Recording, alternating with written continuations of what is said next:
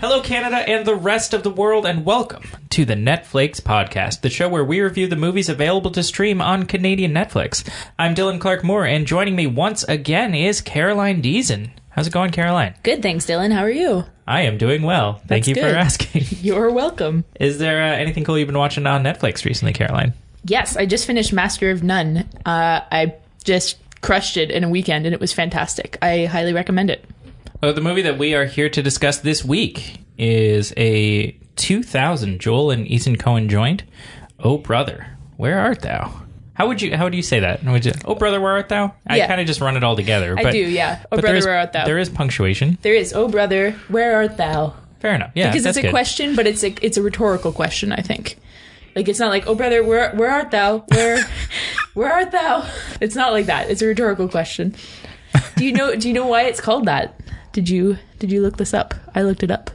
Actually, let me look it up really quick because I don't want to. Okay, so the title is from, it's a reference to a movie from 1941 called Sullivan's Travels, where there's a director in that movie who wants to make a movie about the Great Depression, and he wants to call it Oh Brother, Where Art Thou? So it's a fictional movie in this other movie.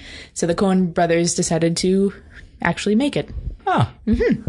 It's lovely. It is lovely. I'll just finish your work 60-odd years later. That's right, yeah. The ways that Netflix describes this movie, first and foremost, when you hover over the title, it says, ex-cons on the run face endless dangers, witchy women, KKK members, an insane Bible salesman, and one angry ex-wife. Oh my god, is that really what it says? I promise, that's what it says. That's horrendous. It's... Oh my gosh. Wow. No, I'm done. The podcast is over. I'm too incensed by this. We have to go to Netflix headquarters and beat someone up for that. That's awful. Do you wanna break that down? You wanna parse that a bit for us? Why it's so bad? Yeah.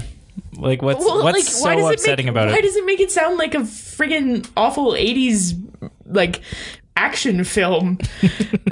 God. And they're not ex-cons, they're cons. they're escaped convicts. They're not reformed convicts. What? Okay, no, all of that is just really bad. Really bad. All right, it gets a lot better when you click on the movie. The description changes to, in the vein of Homer's Odyssey, 3 convicts break out of a Depression-era Mississippi jail, embarking on an epic quest for a hidden cache of loot. Yes, that one's better. And note that it refers to them as convicts and not ex-convicts. Like, did the other person just vaguely hear about this movie and saw the poster and saw their striped pajamas? Goodness. Yeah, and the part about the ex-wife, what was it? And one angry ex-wife. Oh my god, that sounds so, that just makes it seem like she's running around with a rolling pin trying to beat them, and She pretty much is, though. You think so? Holly Hunter's character in this movie is pretty much everything has to happen because she wants something, right? Because she's made up her mind, and when a woman has made up her mind, there ain't nothing you can do about that. That is her character, right? She could be shaking a rolling pin and it wouldn't be out of place. Agree to disagree on that front. But anyway, we can come back to that. We'll come back to that, yeah.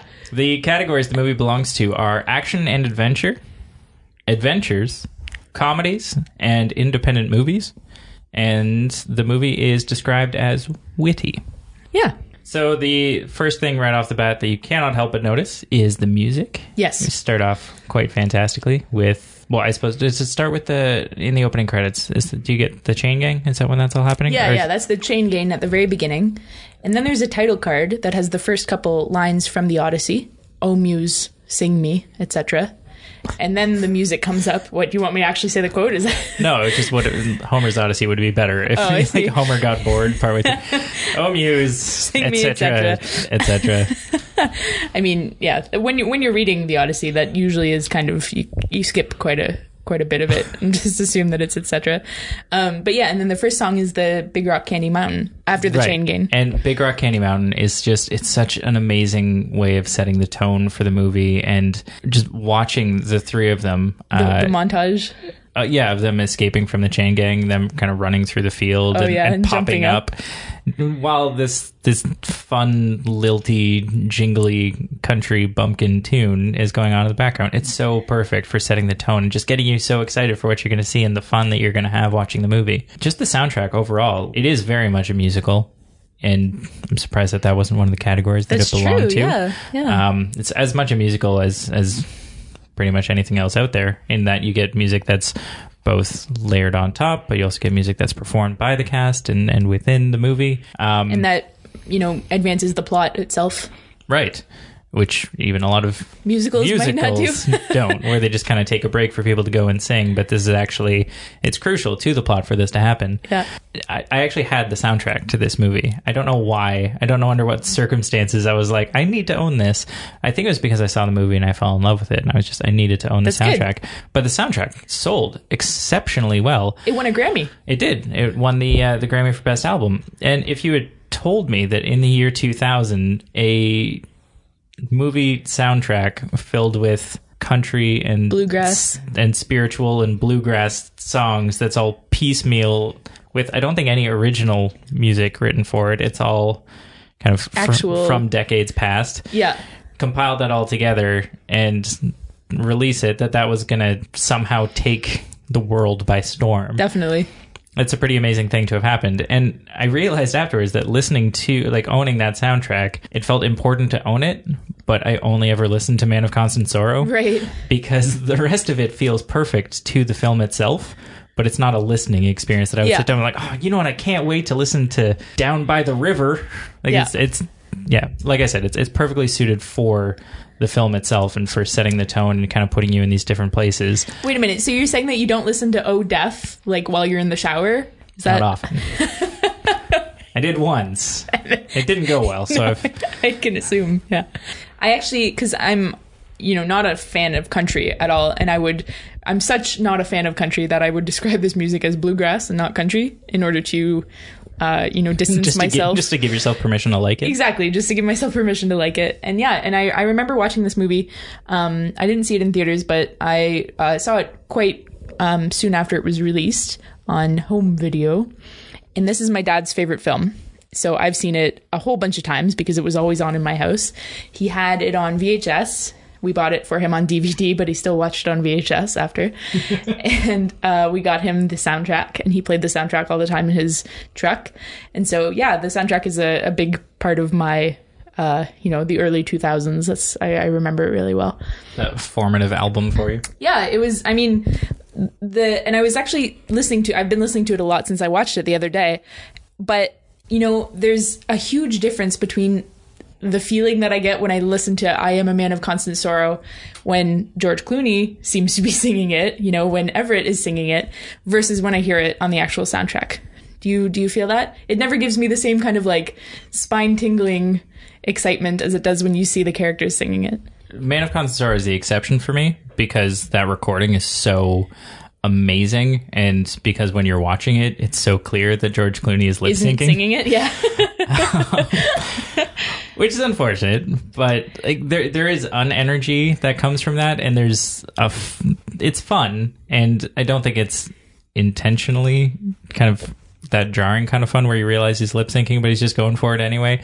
I don't think that's quite on purpose. Right. It's a different experience, but I don't think it's a lesser experience to listen to it because it's an incredibly catchy and uplifting and really engaging tune. Because having it stuck in my head for the last week, it's got nothing to do with the association with George Clooney's face, although he is very much kind of the winningest part of this movie outside of the music. The movie also speaks very much to the power of music in a few ways, specifically with how it brings people together.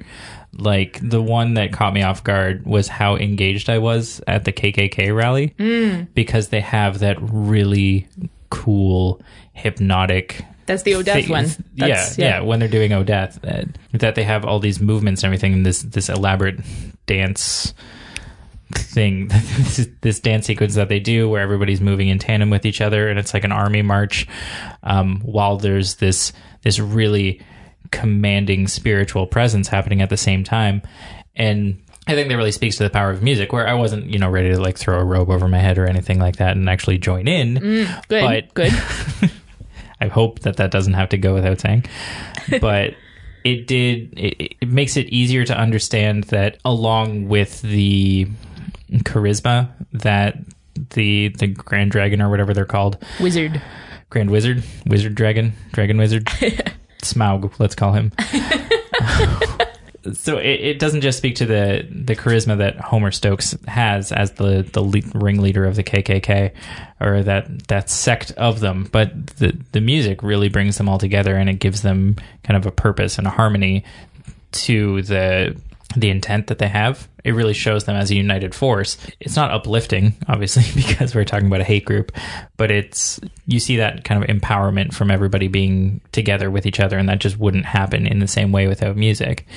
And it happens again later with when the Soggy Bottom Boys are performing at the end, that everybody's able to rally together because of this thing that is heightened above all the rest of the political rhetoric and rest of the conversations that happen. It's music that brings everybody together, and it's music that transcends race and creed and politics. It's music that brings everybody together, and it's true and really powerful and really inspiring to see. For sure. But also the politicians, both Homer and Menelaus, know that they need to have a campaign song, right? Like, they need to have these campaign musicians. And I was looking it up, and that's actually something that really did happen in the South in 19th and early 20th century politics. They usually had bands that they traveled around with to have, specific songs, and to basically, pander to their constituents to try and get them on board. And so, like, while I agree with you that clearly the music is bringing everybody together, but at the same time, the whole thing that makes it so that they run Homer out of town on a rail is because he doesn't approve of the Soggy Bottom Boys, right? And that everyone else loves the Soggy Bottom Boys. And then Menelaus, I think his line is, I see an opportunity, and he takes that opportunity. So he sees that, the crowd loves these guys, so I'll say that I love these guys, and then the crowd will love me, right? So while I agree that it is bringing them all together, there is still a political savvy that's going behind using this music. Yeah, definitely. And probably the most engaging thing, the most interesting thing about this movie for me was the politics of it, and also the how non-politicized the politics in this movie are. Because when we see Pappy O'Daniels was how I remember him. Yeah. Same guy. His name is Menelaus Pappy O'Daniels. Right. Menelaus Pass the Biscuits Pappy O'Daniels. Right. Which is based on a real politician whose nickname was Pappy. Right. I think it was actually just Pappy O'Daniels. That was his name. And he also was in the flour business, and he had his catchphrase was pass the biscuits as well. So this is right from the pages of actual Southern politics history. So when we meet him, we kind of get the idea that he's a dick, because all we see him do is just beat his son with his hat. Right. And be rude to people who could potentially be constituents, because he's going in. Because he's not one at a time in it. Right. He's mass communicating. Exactly. So he's going in to talk into a can, as they say, to have his political message, or at least his rhetoric, kind of spread out over the airwaves to everybody. And the only thing that we know about him is that he's a politician and that he's rude. We have no idea what his politics actually are. We just know that he is a politician and he's a dick. And then when we first... He's the incumbent. Right, and then he's the incumbent. He's looking for his second term as governor. So then when we meet Homer Stokes, all we know about him is that he is, just by default, the opposite side of whatever it is that Pappy represents, and he's looking for reform. And when he's talking, he's not saying anything. No, he's speaking entirely in political rhetoric. Yeah. And he's using images and ridiculous metaphors. The sweeping away what does he say? Sweeping away he's got this word that means nothing, like you said. The interests. That's it. He's sweeping away the interests. Right. Because he stands up for the little man. and he apparently stands for reform and change. And you get that cute moment where Pappy O'Daniels is talking to his kids, and they're like, what should we do? And they're like, I don't know, should we try some of this reform stuff that seems to be working for the other guy? And he whacks him again with the hat. Like, we can't be reform, we're the incumbent. So it's just like nobody really understands. Nobody's actually talking about politics or change. It's just about vying for that position, vying for that power. And then Pappy O'Daniels comes in at the end and he endorses himself with the Soggy Bottom Boys by endorsing the Soggy Bottom Boys and being incredibly effective. Like when he gets up on that stage and he starts just juking and jiving and like Ric Flairing his way up to the Soggy Bottom Boys, it's not like you feel like I felt it. I was like, you know what, like you go, girl, like get some. It's like he gets it and he capitalizes on it, and he's able to be effective as a politician and get his second term and be successful. But at no point is anybody saying anything. It's this political debate that has no politics. And I think that was really poignant to just kind of point out that this is all just, it's puppetry. It's a game. It's, in many cases, especially around election time, like so much of it is just about whatever it takes to get into power and using that rhetoric. Like in Canada, we just went through a major election where we elected a new prime minister. And, you know, we've seen this, how, you know, you can latch on to one topic and make the conversation entirely about that topic in order to get people angry and fired up, even though you're not saying anything. Or if you're the politician that has Dead Mouse as his campaign song, that's cooler than the other politicians who have Is that what he did? Yeah, he had a Dead Mouse song, The Veldt, as his campaign song. Did he? Yeah. Who's Canadian too, so that's, you know. I didn't realize that. I like him even more now. Good for you. But I think another thing that I only really noticed this time when I was watching it is Homer Stokes being the Grand Wizard of the KKK finally gives us, the viewer, a reason to root against him. Because like you said, up until then, we have no idea what either of these politicians' politics are. And all we know is that, you know, the whole country is in the Great Recession, or sorry, the Great Depression. What's that amazing line the one character has about the Depression? Where he said they got this depression on. Yeah. As if it's just... Yeah. As if somebody just like chose to have a depression. Yeah. Like it's like they've got a sale on down at, I was going to say Walgreens, but that's Woolworths. Not a Canadian. You have to say Woolworths. Woolworths. There we go. That's the store that Everett gets kicked out of. And then later Delmar's like, was it just that one or all Woolworths?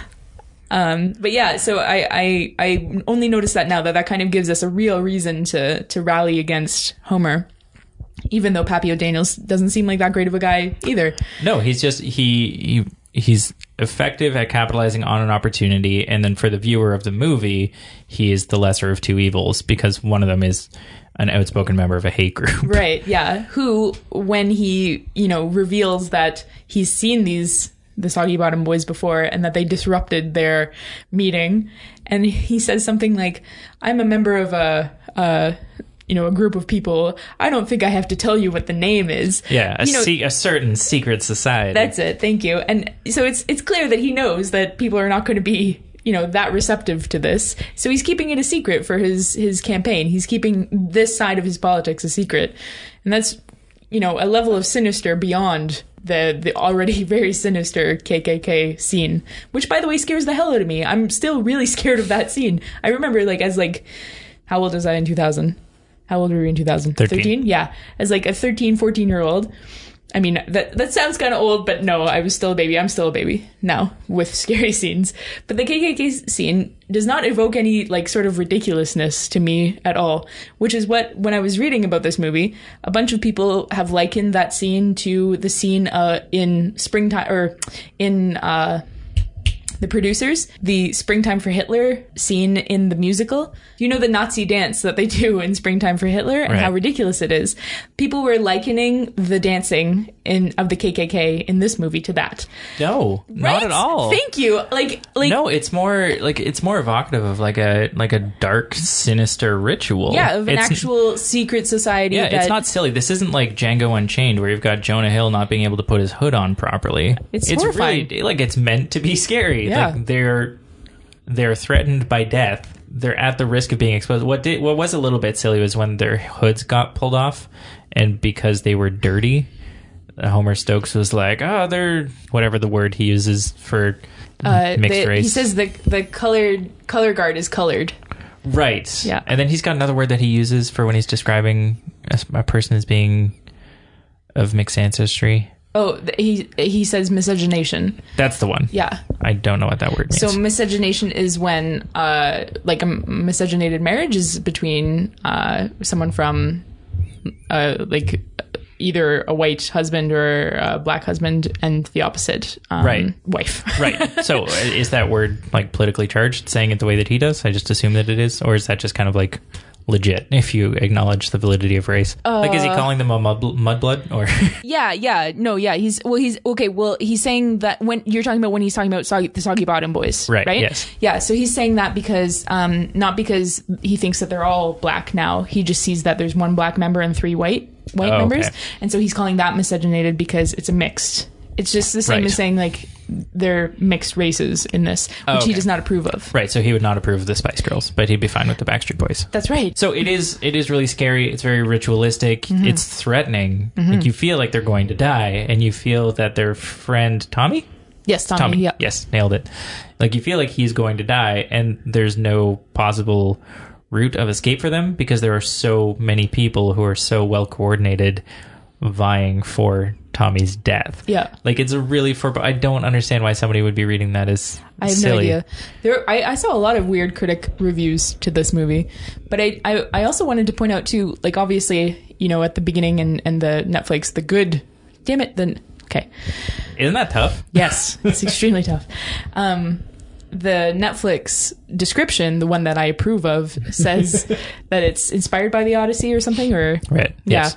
And even the movie, one of the title cards actually says inspired by the Odyssey or something, based right? on Homer's Odyssey or something like that. Yeah. And that's one of my favorite scenes when it comes to actual Odyssey. I think the title card is one of your favorite scenes. No, sorry. The fact that they acknowledge it. No. Yeah, it's downhill from there after that.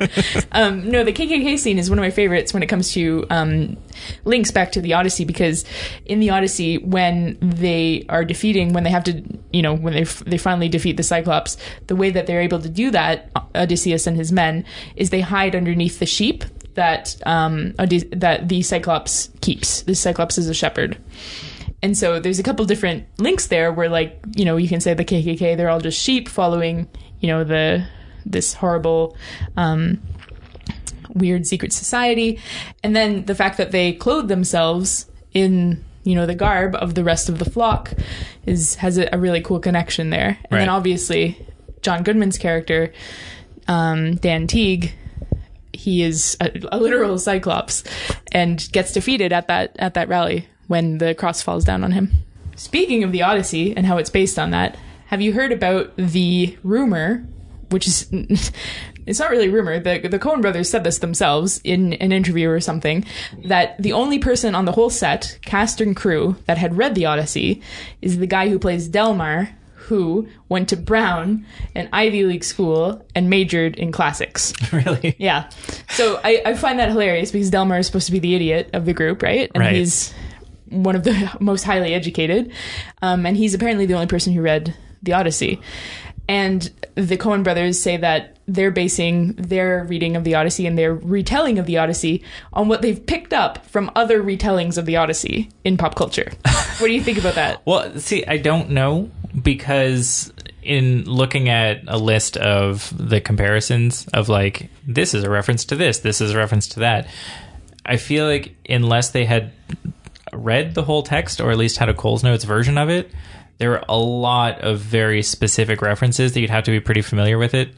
So I mean, I wouldn't put it past. I mean, we know that the Coens are willing to forego truth for the sake of making a mythology about their own movies, like with Fargo, really pushing the whole "this is based on a true story, this actually happened," when no, it didn't. And if you like, I get that you're setting that up as that world, but I don't really even see the purpose of saying that in the first place. But how else could you get it? But then also, I mean, the Odyssey, in my understanding, again, I'm counting on you kind of knowing everything is like a grand sweeping thing that maybe it would be possible to stumble across some references accidentally. Well, I think that when in that quote they talk about how, you know, they know it from when the Odyssey is parodied in other things. Right. So it's like learning about The Godfather by watching The Simpsons. Thank you. Oh my God, exactly. Yes, that's exactly what I was going to talk about. The reason that I brought this up is because when I was doing my research for this podcast, I always look up, because I have access to Project Muse and JSTOR and everything like that because I'm a grad student. So I always try and look up to see if someone has written something academic on the, you know, movie that we're doing. Surprisingly, did not find anything about practical magic. Possibly not so surprisingly. But I did find lots about Oh Brother, Where Art Thou? Also not surprising. And the paper that I found that I like the most is now one of my favorite papers of all time. It was published in the Journal of the Classical Association of Canada, whose name I probably can't pronounce. Museion? Mouseeion. We can link to this somewhere. And it's just called The Coen's Oh Brother, Where Art Thou? And Homer's Odyssey, and it's by Janice Siegel. And her whole premise to this paper is that the Coen brothers are lying and that they know the Odyssey really well, because look at all of these parallels. And she painstakingly goes through the movie and the Odyssey and matches them up to like an incredible degree, to the point where when Pappy O'Daniels at the end says, "Holy moly, you know, these boys are a hit," right? She says that that's similar to this herb that Odysseus eats that's called moly. like it's incredible the detail that she goes into, and it just blew my socks off. It made me appreciate the movie on a whole different level, because I was under the impression that it was kind of like a loosely based, and there were some interesting parallels. For instance, the Ku Klux Klan Cyclops sheep thing, and also how his name is Ulysses. How Everett and the rest of the Soggy Bottom boys have to disguise themselves to come back, and that's how Everett proves himself to his wife. You know, that's the same plot as the Odyssey. But I had no idea that it was this meticulous. And after reading her paper, I completely agree that Coen brothers are lying about this. They knew exactly what they were doing, down to, everything. Every little detail is exactly the same. There's a statue of Homer, as in the author of the Odyssey, in the restaurant where Everett and the others meet the Cyclops. Like, come on. Come on. It's unreal. I love the idea of Delmar being well-read, because the only two things that I know that actor from, Tim Blake Nelson, I believe his name? Yes, yeah. Are this and The Unbreakable Kimmy Schmidt, where he plays a dumb hick cop who is... Like, she's supposed to be, Kimmy Schmidt in her show is supposed to be kind of completely out of touch with pop culture, because she's been... Are you familiar with this show? I watched, like, the first few episodes. Right, yeah. Okay. So because she's been underground for decades, right? And then when her dad shows up, or her stepfather shows up, he is even more clueless than she is about how the world works, because he's just this small-town bumpkin cop. Oh, he's the dad. He's the father-in-law. Oh, interesting. Okay, yeah. So it's I don't know. I feel bad for this actor. I know. Yeah. Maybe I don't know. Maybe he likes to play this kind. But it's just like he's got this perfect face for emoting idiocy. And I love just a little piece of trivia that I love is that George Clooney apparently trained for weeks to be able to record the song "Man of Constant Sorrow." And they ended up dubbing over it. But then... Oh. I'm sorry. But then Tim Blake Nelson is actually singing in the jailhouse now. Really? Right. So this unassuming non-star, he keeps kind of breaking out. And that happens again. Like, this is actually textual. But you get that same kind of vibe with Pete, where Pete is also supposed to... I mean, compared to Everett, he's supposed to be this kind of unread, country hick type. Yeah. But... he's the only one who can pronounce the word accompanist, and just doesn't struggle with it at all, like Everett, who is the gift of gab. Yes, he has the gift of gab. His I appreciate the irony of me stumbling over my words when I'm trying to come up with that phrase. So he's got the gift of gab, and even the guy whose job it is to know about recording can't say the word accompanist. But then when Pete comes along, John Turturro, just being amazing, just blurts it out like it's no big thing. It's a really fun little character quirk that he's kind of silently heroic and silently winning the whole thing. Yeah, definitely. I actually, the second time that I watched this in the past week, I was looking out for times where Delmar is not an idiot and times where Pete is more of an idiot than Delmar is. And I think there's a case to be made that Delmar comes across as really stupid, but he's often more lucid than Pete is when it comes to, pointing out certain things. But I do acknowledge my bias against John Turturro. I find him repulsive. So rude. Well, okay. Like, obviously, I know that he's a great actor. Another Coen Brothers movie that he's in, The Big Lebowski. Big Lebowski. Jesus is the most disgusting. He's so repugnant. Yeah, he's awful. And I know he's supposed to be, so fine.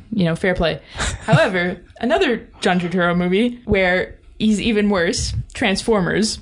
Okay. First of all, that movie's awful anyway.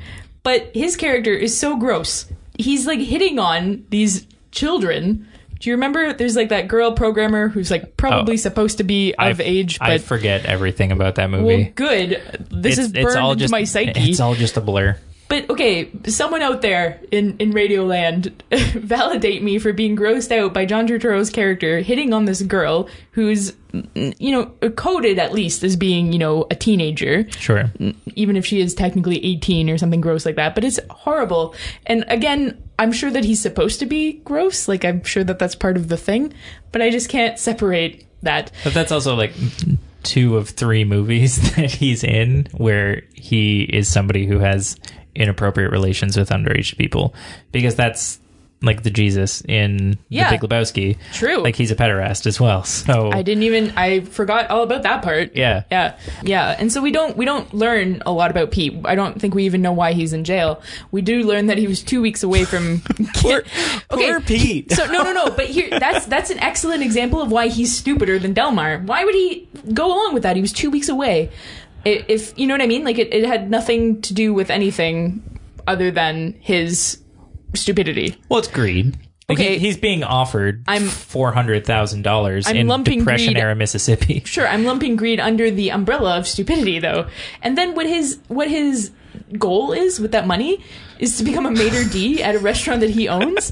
Like, he's too stupid to realize that he doesn't have to work. He could own the restaurant and just be the guy who goes there and eats 3 square meals a day and then fucks off. Whereas Delmar is like, I'm gonna buy back the family farm and own the land. But they both come across as wanting honest work, and that even though they have money, they still want to kind of come like Delmar wants the family farm for reasons of pride and things like that. He says, you're not a man unless you own property. So that's identity as much as anything else. But both him and Pete, they both want something where they can continue to work. Like, Pete wants, he understands the value of gracious servitude. Like, he wants to own the restaurant so that he can ensure a high quality of standards for his customers, where he's the one who's in control of it. Like, I found something kind of beautiful in that, rather than just kind of like, you doof, you missed the point. When you own the restaurant, you don't have to serve the... I think you're maybe giving him a ton of credit, thinking that the reason that he wants to own it is because he wants, to ensure quality service. Because it sounded to me that he just wanted to be in a position of power where his staff are saying, yes, sir, no, sir, in a jiffy. But he wanted to be the one saying yes or no, sir, I think, to the clients, was the read that I had on it. He wanted to be in a position of servitude to... Well, yeah, he says he wants to greet the swells, I think he calls them. Yes. Yeah. I guess I was thinking of, this is quite appropriate with Creed just coming out this weekend.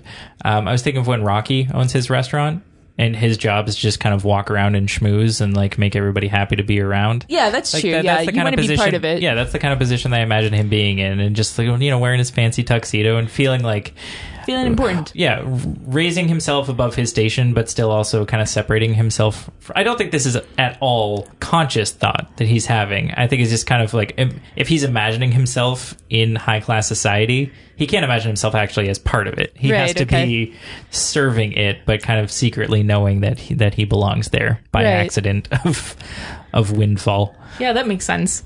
So Okay, what do you think about how Everett lied to get them to help him break out? They were super forgiving. No kidding. Like that was almost deal-breakingly distracting how, like, Pete's life has been potentially ruined by this man, and they have every opportunity to part ways at that point. They're not chained together, and they just kind of accept it, and they implicitly continue to accept his leadership, even though no decision that he has made has led to anything positive for them. Yeah, that would have been a good time to maybe throw back to the blind seer at the beginning and say, okay, well, the blind seer said we were going to get a fortune, even if it wasn't the one that we thought we would get, right? Right.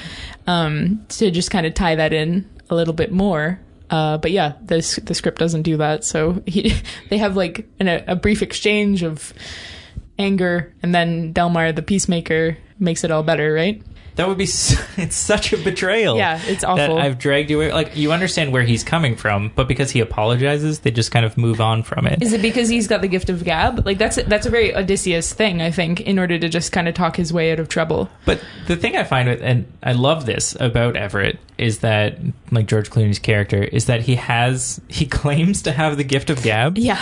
But everybody sees through it. Yeah. Nobody takes his gift of gab seriously. Like, they're immediately rolling their eyes as soon as he opens his mouth. And they're like, okay, you're trying to use fancy words to try and convince me of something. But even Pete sees through it. But he's not that clever. When Dan Teague rips the tree limb off and smacks Delmar in the head, he's like, what's up, Dan? He doesn't even understand what's going on. He's not that clever. He comes across as really clever because he's got this great vocabulary, but he does not actually, he can't actually practice it. Yeah. Just like at the end of the movie where he decides he's going to become a dentist with a phony license, when he was, he just went through all of this because he practiced law without a license, right? Like, he hasn't learned anything. Right. The paper that I was talking about points out that the major difference between the two is that Ulysses Everett is a failed Odysseus. Like, he thinks he's got the power that Odysseus has, but he doesn't. And even Pete sees through it. Like, Pete says, that don't make any sense. Yeah. Like, even if he's the secondary moron of the movie, if he sees through the bullshit of what you're saying, then you're probably not effective in this thing that you pride yourself on. Yeah. That and your hair, which he has every reason in the world to be proud of that hair, because it is magnificent. It is magnificent. You're right. Yeah. He's incredibly vain about that, though. That's the trail of Dapper Dan cans is literally what, he's leaving a trail behind. And that's what, makes the sheriff find them in the end, right? Who is one of my favorite actors who passed away recently, Daniel von Bargen. And you might recognize him. He died just this year, actually. And you might recognize him as Mr. Kruger from Seinfeld. I love Mr. Kruger. He's one of my favorite characters on Seinfeld, and he's hilarious and also an idiot. Much of the reason that he's hilarious is because he's completely dim-witted, and the fact that George can outsmart him is really indicative of that. And then so to see him play what is essentially the devil, according to Tommy, was also pretty horrifying to me as a kid, and continues to be so. I really like that part, though, where they pick Tommy up at the crossroads, because not only is that where you go to meet the devil. That's like what happens in Faust and everything like that. But the crossroads are also really important to Greek mythology. Okay. That's where Hecate, she's the goddess of the crossroads. She has three heads. She can see in three different directions. Okay. And so you would invoke her in a similar place. And she's also... As did the girls in Practical Magic. That's right. And very important to, it's a Faustian thing as well, but important to kind of that story that's wrongfully associated to... Robert Johnson, the idea of going to the crossroads, meeting the devil, selling your soul to learn the guitar. Yeah. Right, so that's part of that as well. But then that scene where they're sitting in the car afterwards, after picking him up, is one of my favorite moments. Is it when he doesn't look at Delmar? Because that always weirds me out.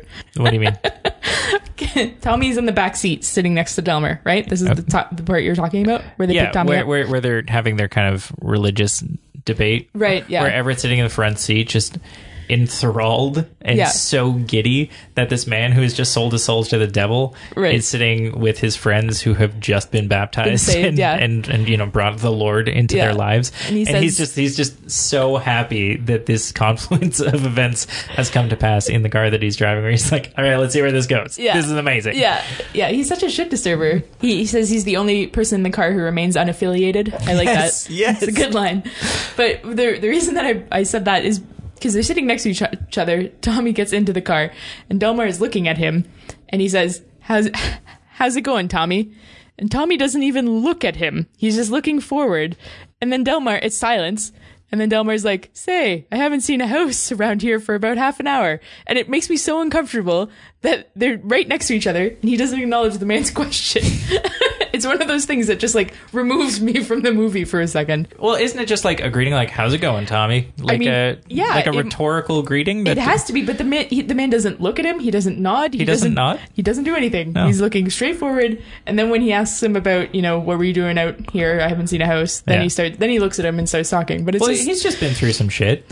Yeah, I mean, that's true. Yeah, you're right. Oh, thank you. Okay, good. So you've cleared up this, what I thought was an embarrassing, strange bit of, you know, the guy who was playing Tommy didn't realize the camera was on him. I think you can forgive some rudeness if somebody's just gone through, you know, a financial transaction involving the purchase of your immortal soul. He's pretty chill about it, though, in general.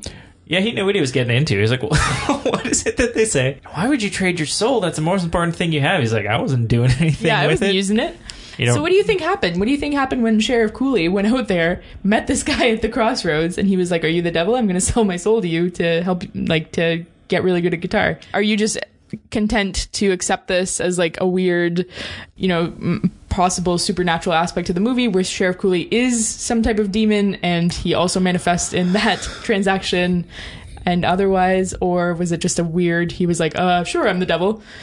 Now you can play guitar. Yeah, I think it was more just kind of like a fun afterthought that the way that Tommy describes the devil happens to match this adversary that they have in the movie. I don't think that it needs to literally be the same person. I think that it can just kind of be like, which is rare for me because normally I'm like, no, I need literal explanations for everything. But it's kind of fun. It doesn't have to. It doesn't have to have a mythology because so much of this movie is about this thing that's probably mystical happened, but it also has a rational explanation at the same time. Like, you're going to see a cow on a roof, and there's this premonition. So I guess there is magic in the movie, like kind of undisputable magic, because there are these premonitions that come true. Well, I mean, Everett would say that it is, you know, there's always an explanation for it. And so I guess the explanation could just be that Tommy gave this pretty vague description of a person, and then they see this person who fits that, and then you know, we see it through their eyes, and we're like, oh crap, that's him. Like, that is the devil himself. Even though Everett is very much kind of a practical realist in everything, and even after he has what could easily be described as a very religious experience, he's immediately dismisses it and says, well, it was going to happen anyway. Well, no, he even says people under times of stress can be forgiven for... Right. Like, he's even got an explanation for why he's got the whole idea of, like, there are no atheists in foxholes. But earlier on, we kind of get away from that, and he disrupts it before that character trait can even really get going, because he explains that when somebody is blind, when somebody has like a disability, then their other senses are heightened, which apparently includes premonition and the ability to see the future. And he just kind of accepts that as, you know, a sense that can be heightened if you lose the ability to see. And he, despite rejecting all other traces of the supernatural, he believes in fortune telling. Well, I mean, he says that, and then Pete, I think, says something like, okay, well, then why do you say there's no treasure? And then he immediately says, well, he's just an ignorant old man. Right. So I really do think that that's just Everett waxing, like, I've heard of this, and some people believe this because I'm so well read and everything, but in this case, this does not apply. This is just an ignorant old man spouting nonsense. Right. And because he's got to further the lie, right? Like, he's, you know, he can't let them know. He just needs to respond to every situation with as many words as he can possibly fit out of his mouth at any given time. But that's also a character from the Odyssey, the blind seer. That's Tiresias, who tells Odysseus that his wife is getting married, and so you better, well, like, there's suitors lining up, and so you better hot-foot it back to Ithaca, which is also the name of the town that Penny aka Penelope from the Odyssey, lives in. So, you know, it's fraught. It has a mythology, but so much of it is also about kind of mythology upon necessity, and that there's room for it, but you don't necessarily need to nail it down. So what did you think about when they're floating on that coffin after the flood comes in and saves their hides and drowns all the bad guys, apparently, but Tommy... And that poor dog. I don't know. I like to believe that the dog did not die, because the cow killer is enough trauma for me when it comes to animals dying in movies. Right. I forgot about that part. But you know what? That's actually also related to the Odyssey. One of Odysseus's men wantonly kills cattle as well and gets in some shit for it. So it's fraught, like I said. How do you feel about the funny "the South is going to change" monologue that Everett has, where he's like, they're putting electricity up in here and blah blah blah. Yes, sir. That, you know, and he's just been through a near-death experience. He's literally clinging to a coffin in order to survive at this point. And his two friends, who I love earlier in the movie where Pete says, and with a guy who can't keep his trap shut, you know, his two friends have had it at this point, I'm sure. And now he's all elated again, and he's like, yes, sir, the South is going to change. And he has this little spiel about what's going to be different now. What did you think about that? I think that was just Everett being Everett and showing that a leopard doesn't really change its spots. It was really just, it was him being him. It was him showing how temporary religious experiences can be if you don't bring them into yourself. Like, if you don't accept a spiritual experience as being life-affirming and life-changing, then you can move past it. And it can just be a thing that happened that you write off and brush off. And that's just the kind of guy that he is. That even though he gets exactly what he prayed for in this seemingly miraculous way, he immediately needs to associate it with something practical that he knew was happening, where he has the opportunity to sound like the smartest guy in the room, and from there turn it into a diatribe about the future and power of electricity and the amazing modern world that's coming for us. Can you imagine being married to this guy? Like, it would be awful. Well, you understand why they have kind of this agreement of just like, every once in a while she needs to be able to put her foot down and say, I have counted to 3. It makes sense for their relationship that she has to be able to, like, if I say this safe word, then conversation's over. Conversation is over, because I know that you will go on forever. Yeah. I need to have some way of putting a stop to it. Yeah. And so what did they call her? The angry ex-wife? We'll loop back to the beginning. Yes, the angry ex-wife. Yeah. Yes. I mean, justified, I think. Like, she's been through a lot. She has to put up with this every day. And then he, gets caught practicing law without a license, which I'm sure she was not aware of until he got caught. I'm sure that she also thought that he was a lawyer. He's a con man, right? Like, and he's not a very good one. Well, good enough that, I mean, she seems like she's got her head on her shoulders, though. Like, she's probably comfortable and knew better than to ask a lot of questions. Well, she's until definitely it went attracted south. to him, right? No question. Like, as soon Who as, isn't? Right, exactly. It's probably my favorite George Clooney movie ever. I'm not a huge George Clooney fan, but this is my favorite one, and this is the one that I find him most attractive in, for sure. Yeah, and yeah, the idea of Penny being, an angry ex-wife. We talked about at the beginning of her, the idea of her with a rolling pin or whatever. I always think of that as being kind of like a naggy, like unjustified angry wife who's just, being, completely overbearing to her husband. Yeah, I'm not sure that that's applicable what I didn't here. Love about her, though, is that it doesn't take much for her to be won back over. Like, I guess it's easy to move on when you think that your husband's going to be in prison for years and years and years. Oh, that's what you're saying. Wait, to be won back over by Everett? Right, because, when he's gone and she's although she divorced him first, didn't she? Or did she divorce him because he got arrested? Yes, she, quote, divorces him from shame. Right. Out of shame. So he's been arrested. He's going to be in jail for, we don't know how long his sentence is. But yeah, she's mean-spirited to him in her rejection of him that she like changes the children's names and teaches them to reject their own father, even though she clearly has these strong feelings towards him, where it's like she's programmed her children to kind of support her, what she wants to be hatred towards this man. And like, she writes to him to tell him, I'm getting married to somebody else. Right, she wants to see if he'll do anything about it. Right. And that's either really rude to the other guy, the one that she's getting married to, who is bona fide. Yeah. And then but he's a racist, so all bets are off. Is he actually racist? I'm sure that he knows that Homer Stokes is the Grand Wizard of the KKK because he's his campaign manager, right? Yeah. I suppose that he's implicitly racist, and that he's not going out of his way to stop. Like, he's not endorsing Homer. What do you mean? He's actively working to endorse. He's his campaign manager. No, I mean, he's not like endorsing that aspect of him. He's probably the one who's telling him, "Don't mention that you're part of the KKK." He does. I think he comes over to him while he's talking, and he's like, "Shut up! Like, this is bad PR." Right. So, I mean, he's good at his job, and I mean, I think if you're going to be working in that realm, then you kind of learn to turn the other cheek. Not that that's an okay way of responding to racism, right? But we are talking about 1920s.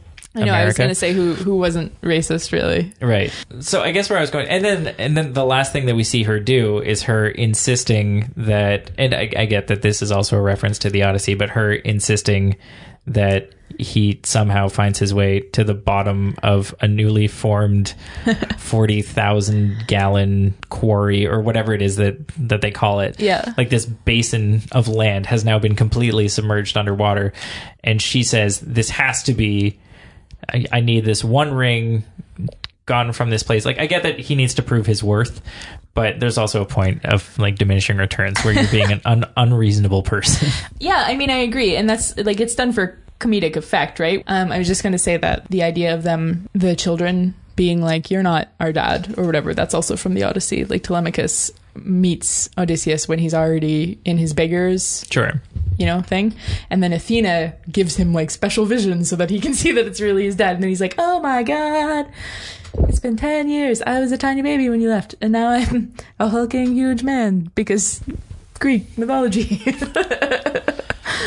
It does get to a point where it can be like, okay, fine. I see how that's a fair Odyssey reference. But it's also like, I'm not reading the Odyssey. I'm watching this movie. Yeah. So, well, and the Coen Brothers didn't read it either. But yeah, like, I still need it to make sense as a movie, even if it is like a... Yeah. I don't know. I think that, I mean, it's for comedic effect that, after all of this, she's still not, ceding any sort of power in this relationship.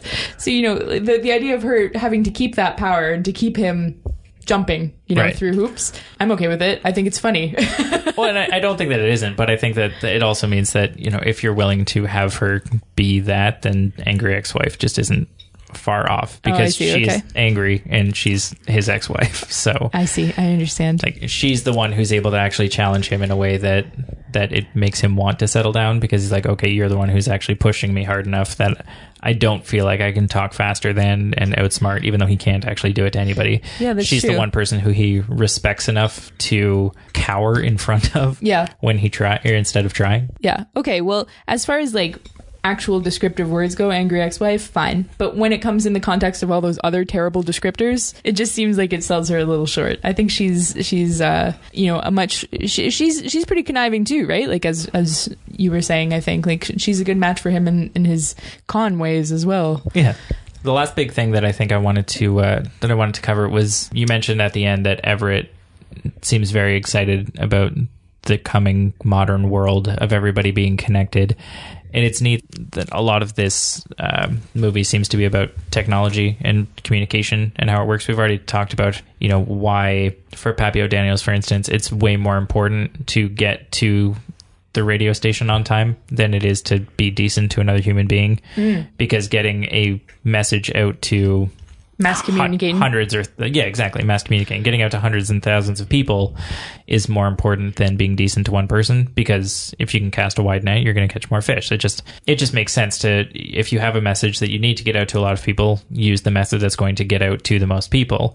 But the movie's also critical of that, because we see Papio Daniels being a dick and showing that there's artifice to that you can choose how to present yourself and write out a script before you go out onto the airwaves. And that can be a really false way of getting a message across that may not be a genuine representation of the person. So we see radio being used as this tool that's easy to be corrupted. But also, because Pappy O'Daniels is sponsoring this show, he's paying money to this radio station to have his own message put out there. That means that the radio station has money, and what the radio station does with that money is to sponsor art and to get musicians from all over the place to say, we'll give you money to sing into this can, and you end up coming up with these great songs. I think Man of Constant Sorrow is a great song. Yeah. And that song wouldn't have existed in that way without Pappy O'Daniels having sponsored that show in the first place. So the method is corruptible and potentially gross, but it's also a patron of the arts because it's funding this medium that has the potential to send other things out, but it ultimately wouldn't exist if it was strictly dependent on the art itself. Yeah, definitely. And that's his radio station too, right? Like the Pappy O'Daniel, what is it? Something hour. Well, that's his radio show. I don't think he owns the whole station.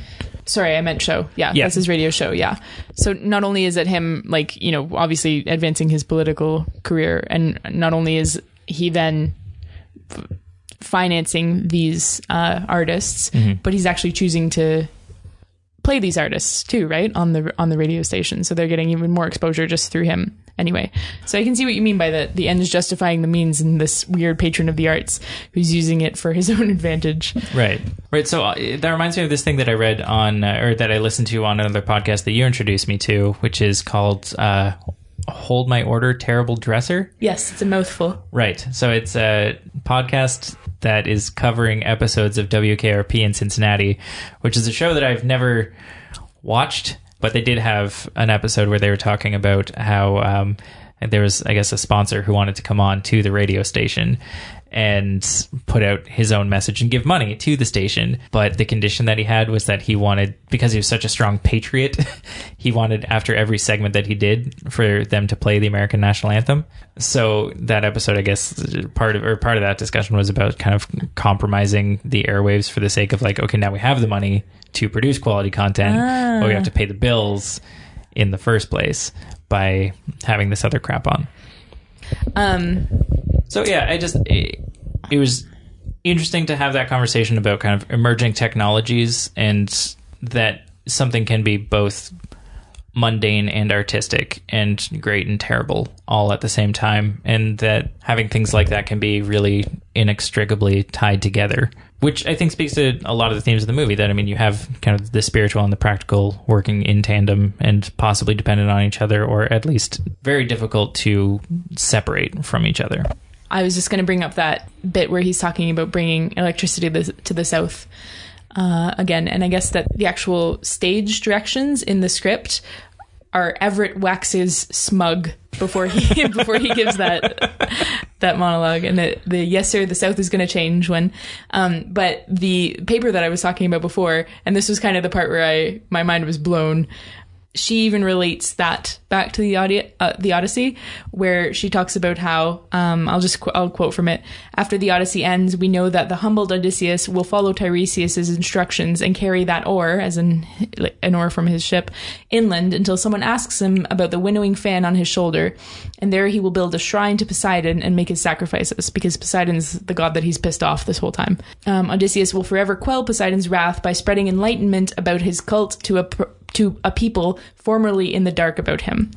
Ulysses Everett McGill delights in the knowledge that the flooding of the river, the film's version of bringing the sea inland, as in building Poseidon's shrine inland, will bring electricity to the South, literally bringing illumination to a backward people.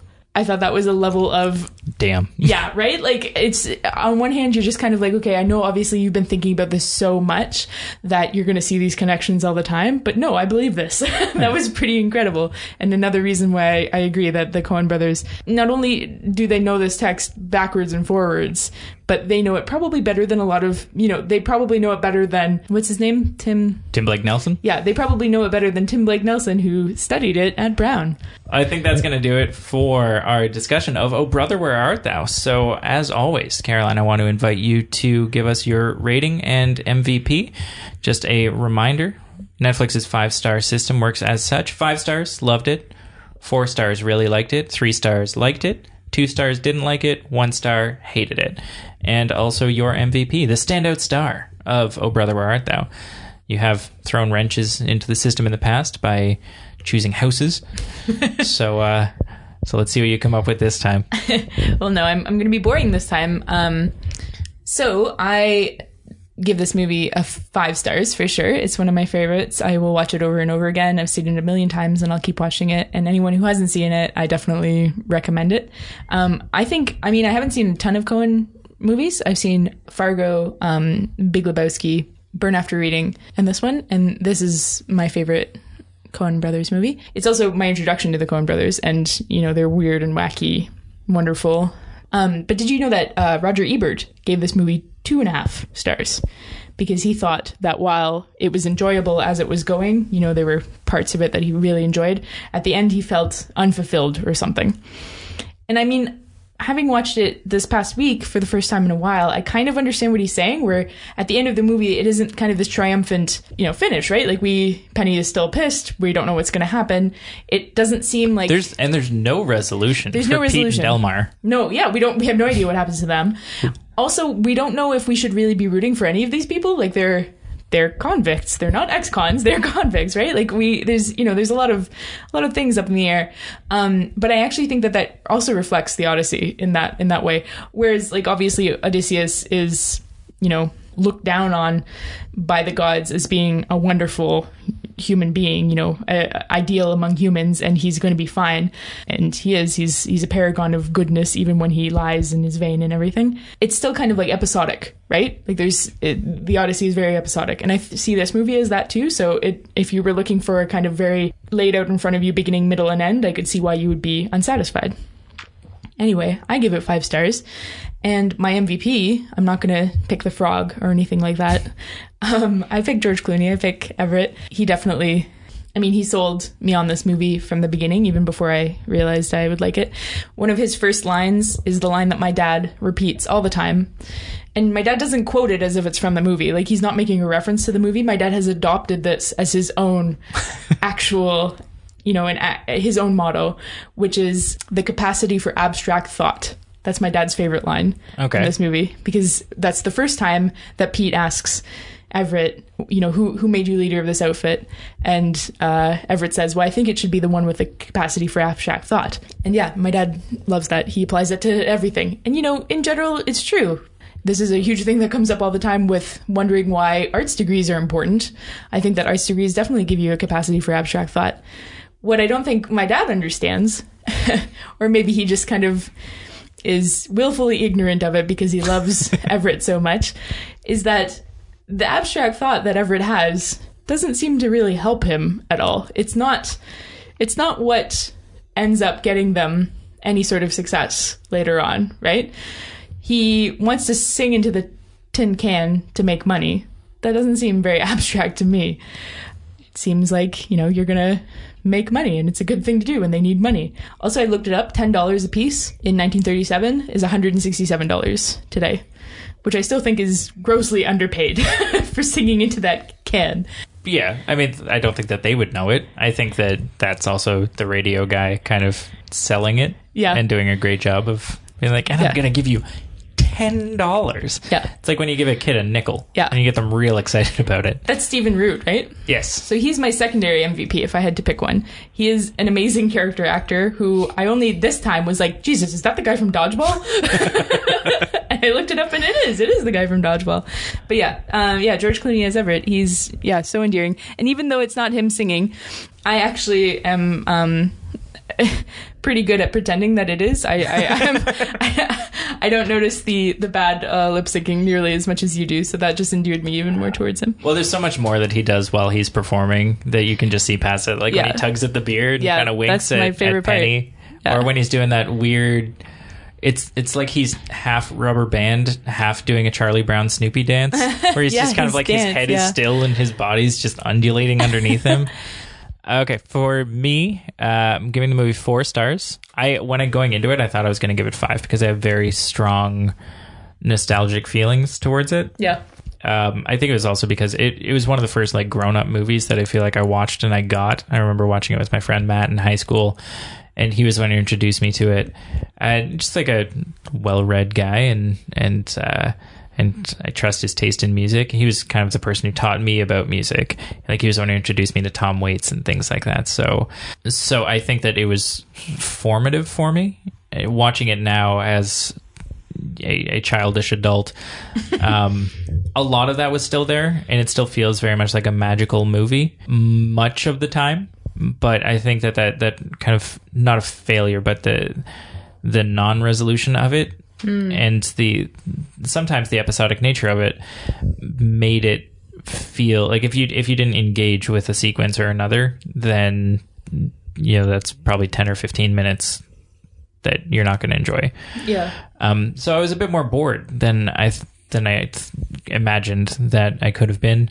Like the scenes with Babyface. Sorry, I shouldn't call him that. George Nelson. Like, it sets up for a great scene at the end where he's getting his triumphant electric chair death scene. But there are parts that just I didn't get as engaged with as I thought that I was going to, that I'd forgotten about, because I'd been remembering this movie piecemeal with the parts that I really liked, but there are parts that just didn't really fill that void anymore.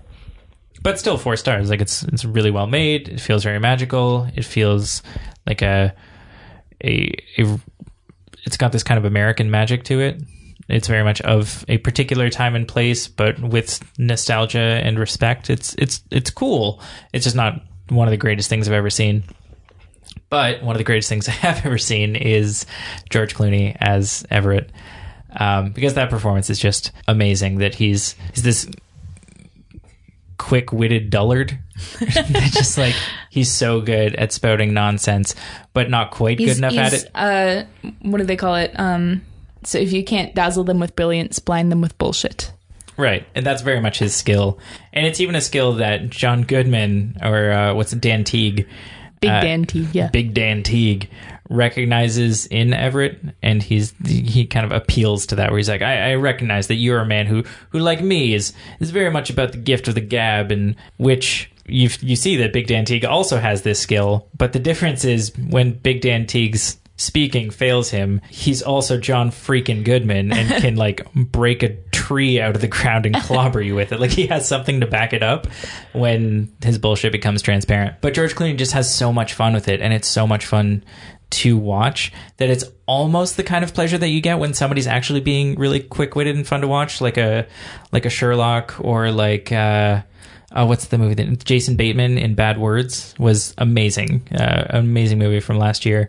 Just a fantastic performance of somebody being the smartest guy in the room, where you get that fun, but also with this pity and almost like a loathing of this person for thinking that they're getting away with it when everybody can see through it. It's a lot of fun. It's so much fun, that performance. So definitely he's the MVP of the movie for me.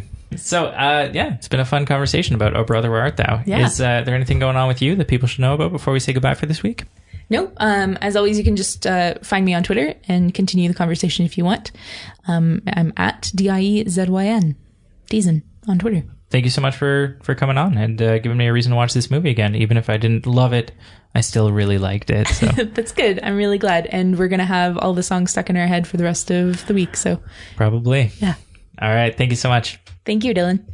That's going to be everything for this week from the Netflix podcast. If you like what you heard today, head on over to netflixblog.wordpress.com to check out the rest of the Netflix content, like articles, reviews, as well as a weekly look at what's new on Canadian Netflix. You can also find us on our social media platforms, starting with Facebook at facebook.com/NetflixPodcast. Over on Tumblr, you can find us at netflixpodcast.tumblr.com. And you can find us on Twitter at NetflixPod, where you can also follow me at Dylan Clark Moore. If you'd like to support the show, there are a few ways you can do so. You can start by heading over to iTunes and subscribing so that each week's episode comes straight to you.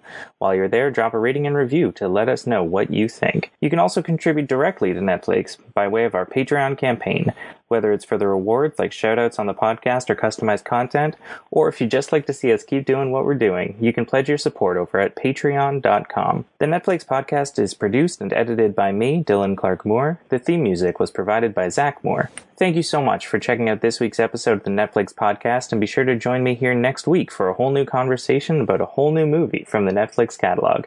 Because even if you think you've seen it all, baby, you ain't streamed nothing yet.